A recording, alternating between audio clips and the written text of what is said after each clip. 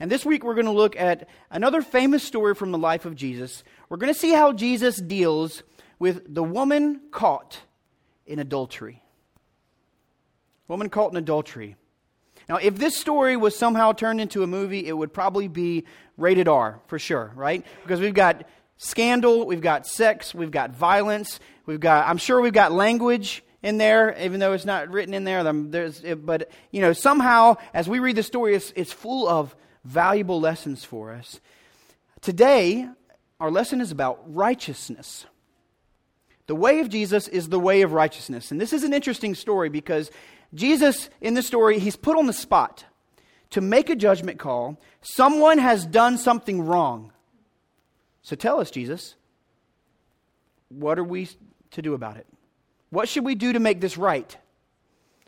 Tell me that's something we've not said before, right? Something in this world is wrong. There's something wrong with this world. People are wrong or behaving badly, and we as Christians, right? We're Christians, and so we want to protect the way of righteousness and what is right. Or maybe you know the story already, and you know that the woman doesn't get punished in this story, not in the way they wanted. And you know that Jesus, actually, he puts those judgmental Pharisees that brought her in their place. And you love this. You're like, yes, this is what our world needs. We need to stop judging people, right? We're all sinners. So which is it? Which is it? Do we want to protect what is right? Do we need more mercy? Can they both live on the same path? Can they both exist on the same way? What is the way of righteousness? Let's see what we can learn from Jesus in this after I pray. God, we thank you so much for bringing us here this morning. And I pray that as we look in your word, that you will help us, guide us step by step through the Holy Spirit to, as I speak and as we all listen and understand this, just guide us as we uncover what you want us to hear. And I pray that you'll guide us in that, Lord. Teach us how to apply it to our life and where and when. Help us as we wrestle through this life that we walk, that we may walk your ways. In Jesus' name, amen. So let me set up the story today with a little bit of background as we approach John chapter 8. If you want to turn there, you can turn to John chapter 8. Jesus is in the heat of his ministry. We're talking, there's crowds following him everywhere. They're tracking him down. They hear about him. They track him down. They want to witness his miracles and listen to his teachings. And his enemies at the time are those Pharisees or other Jewish leaders in the area. Now they think that Jesus was not the Messiah.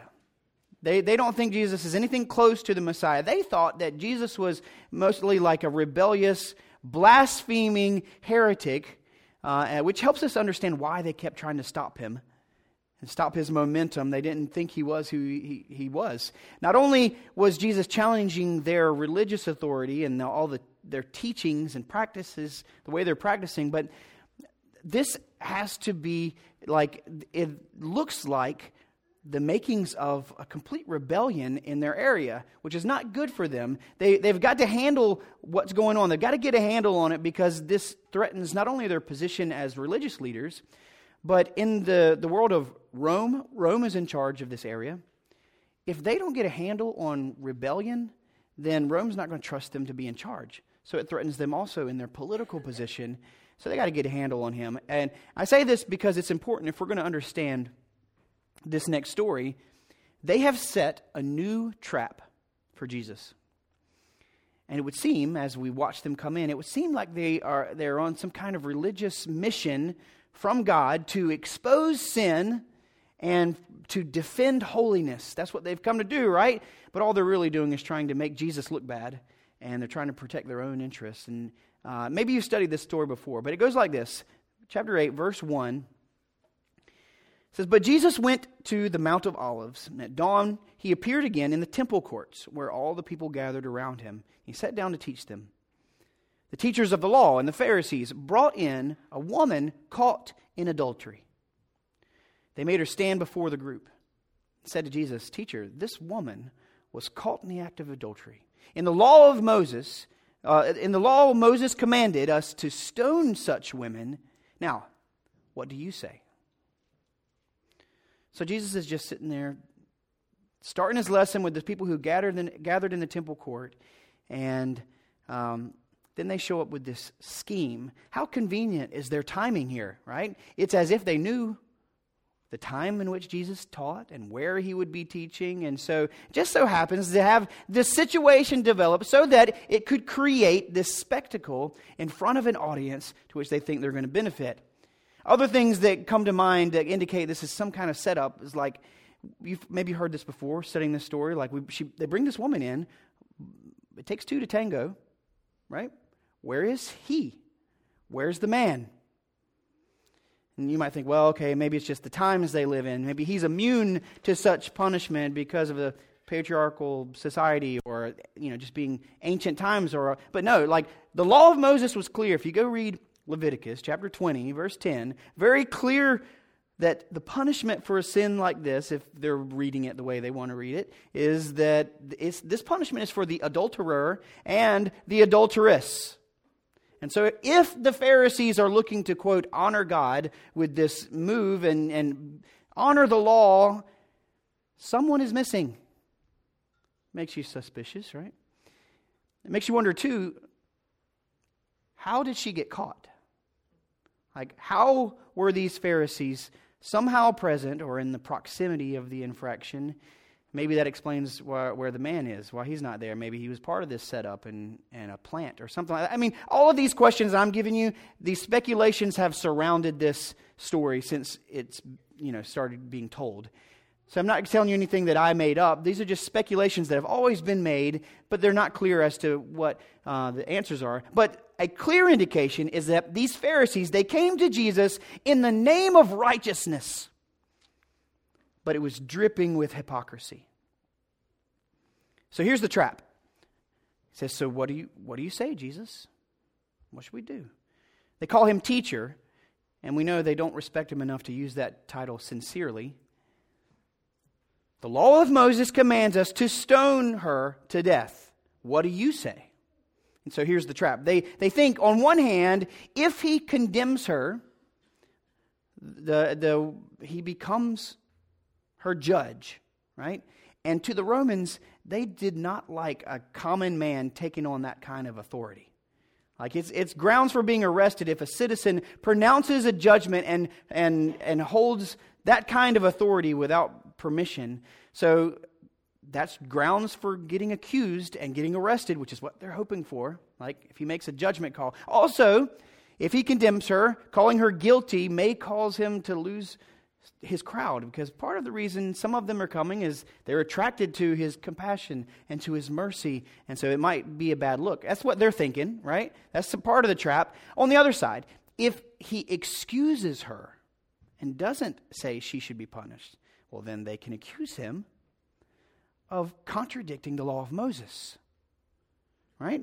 And being unconcerned about holiness and righteousness. And so as far as they see it, it's a win-win. No matter how he answers this, the trap is set.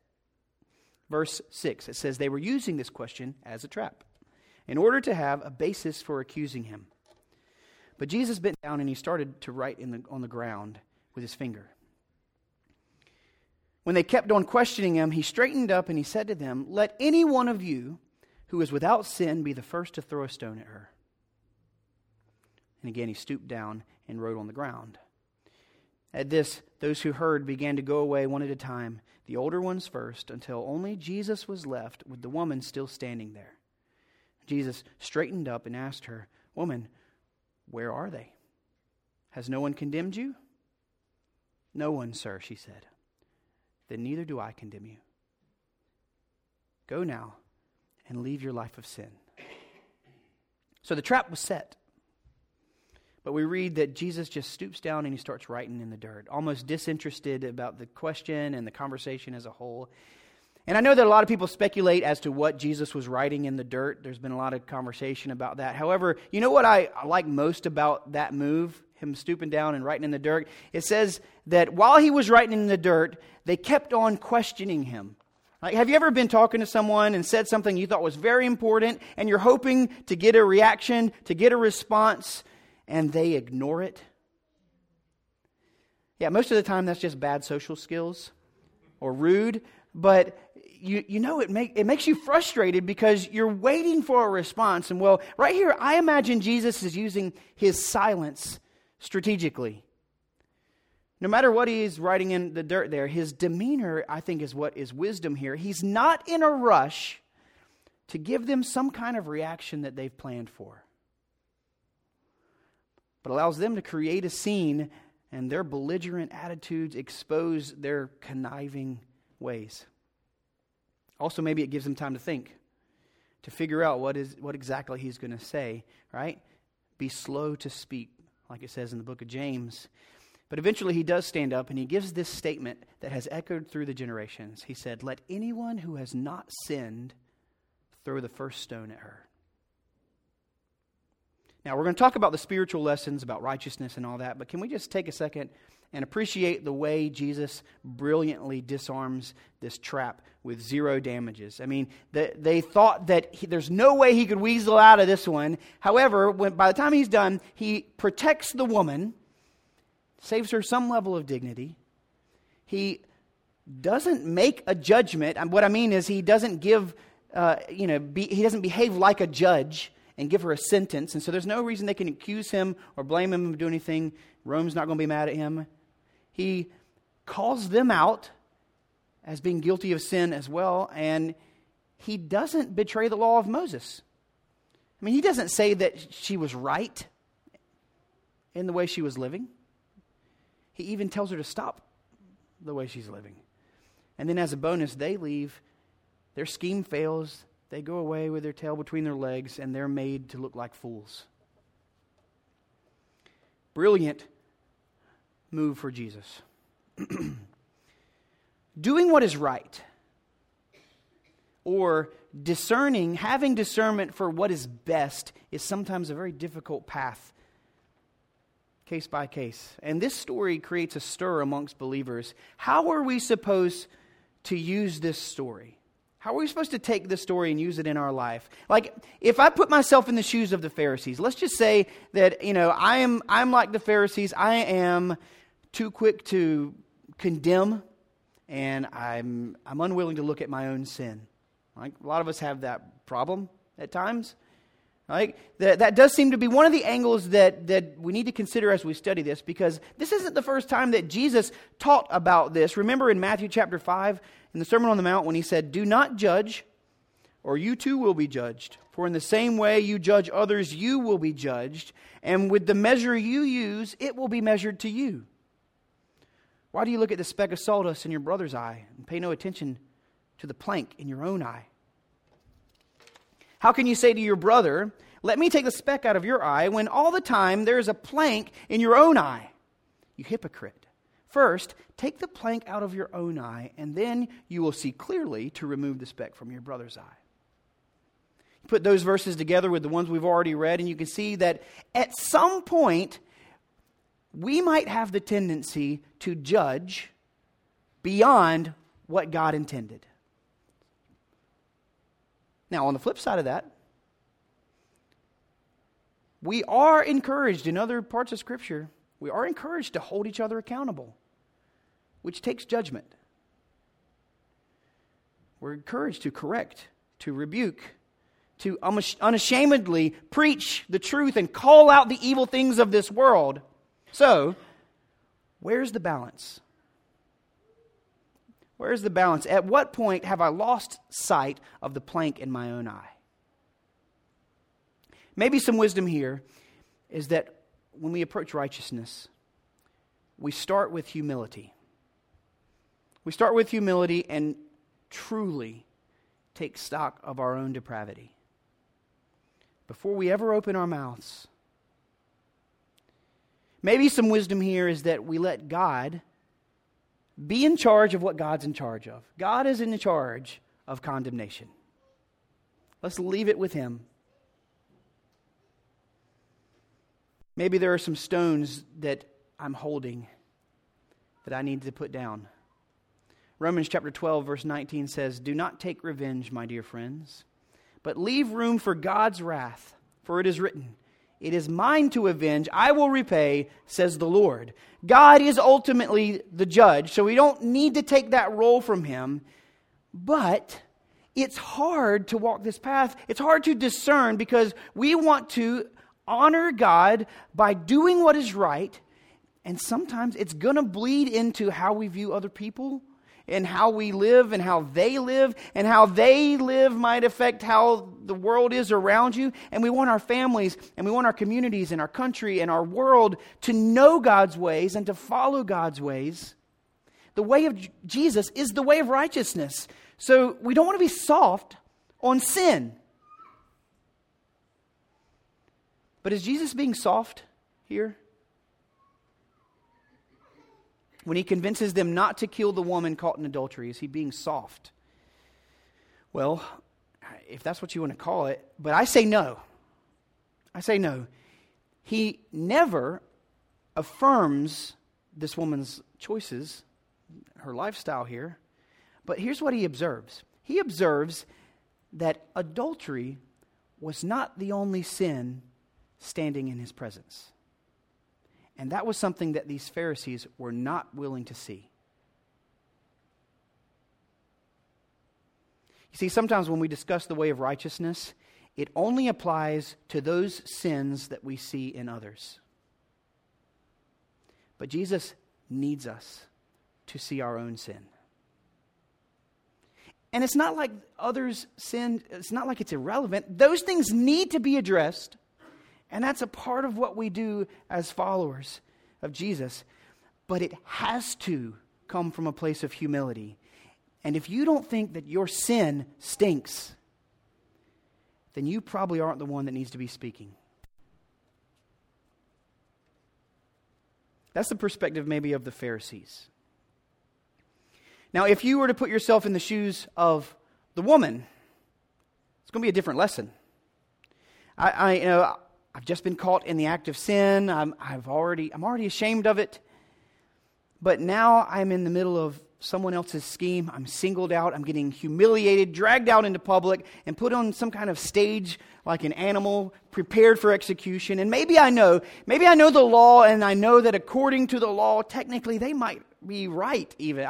Maybe I'm begging for mercy. I don't know, or fighting for my life. But then I see this man, Jesus, silently writing in the dirt. Who is this man? And why is he the one that gets to decide my fate today? I just want all this to be over, and what's taking him so long? And then it was like a dream, right? He stands up and he says, "Let anyone who has not sinned throw the first stone at her." And so I close my eyes, and I'm waiting for the stones to start hurling in, just bracing for impact. But they don't come. In fact, all my accusers walk away. And then Jesus says, "Woman, where are they? Has no one condemned you?" And I don't understand what's happening here, but they're all gone. So I say, "No one, sir." "Then neither do I condemn you. Now, go and leave your life of sin." So I go home. And what have I learned today about the way of righteousness? The way of Jesus. Do I go home and I think to myself, "Oh, great, sweet, my lifestyle has been approved"? No. I mean, not if I'm thinking clearly.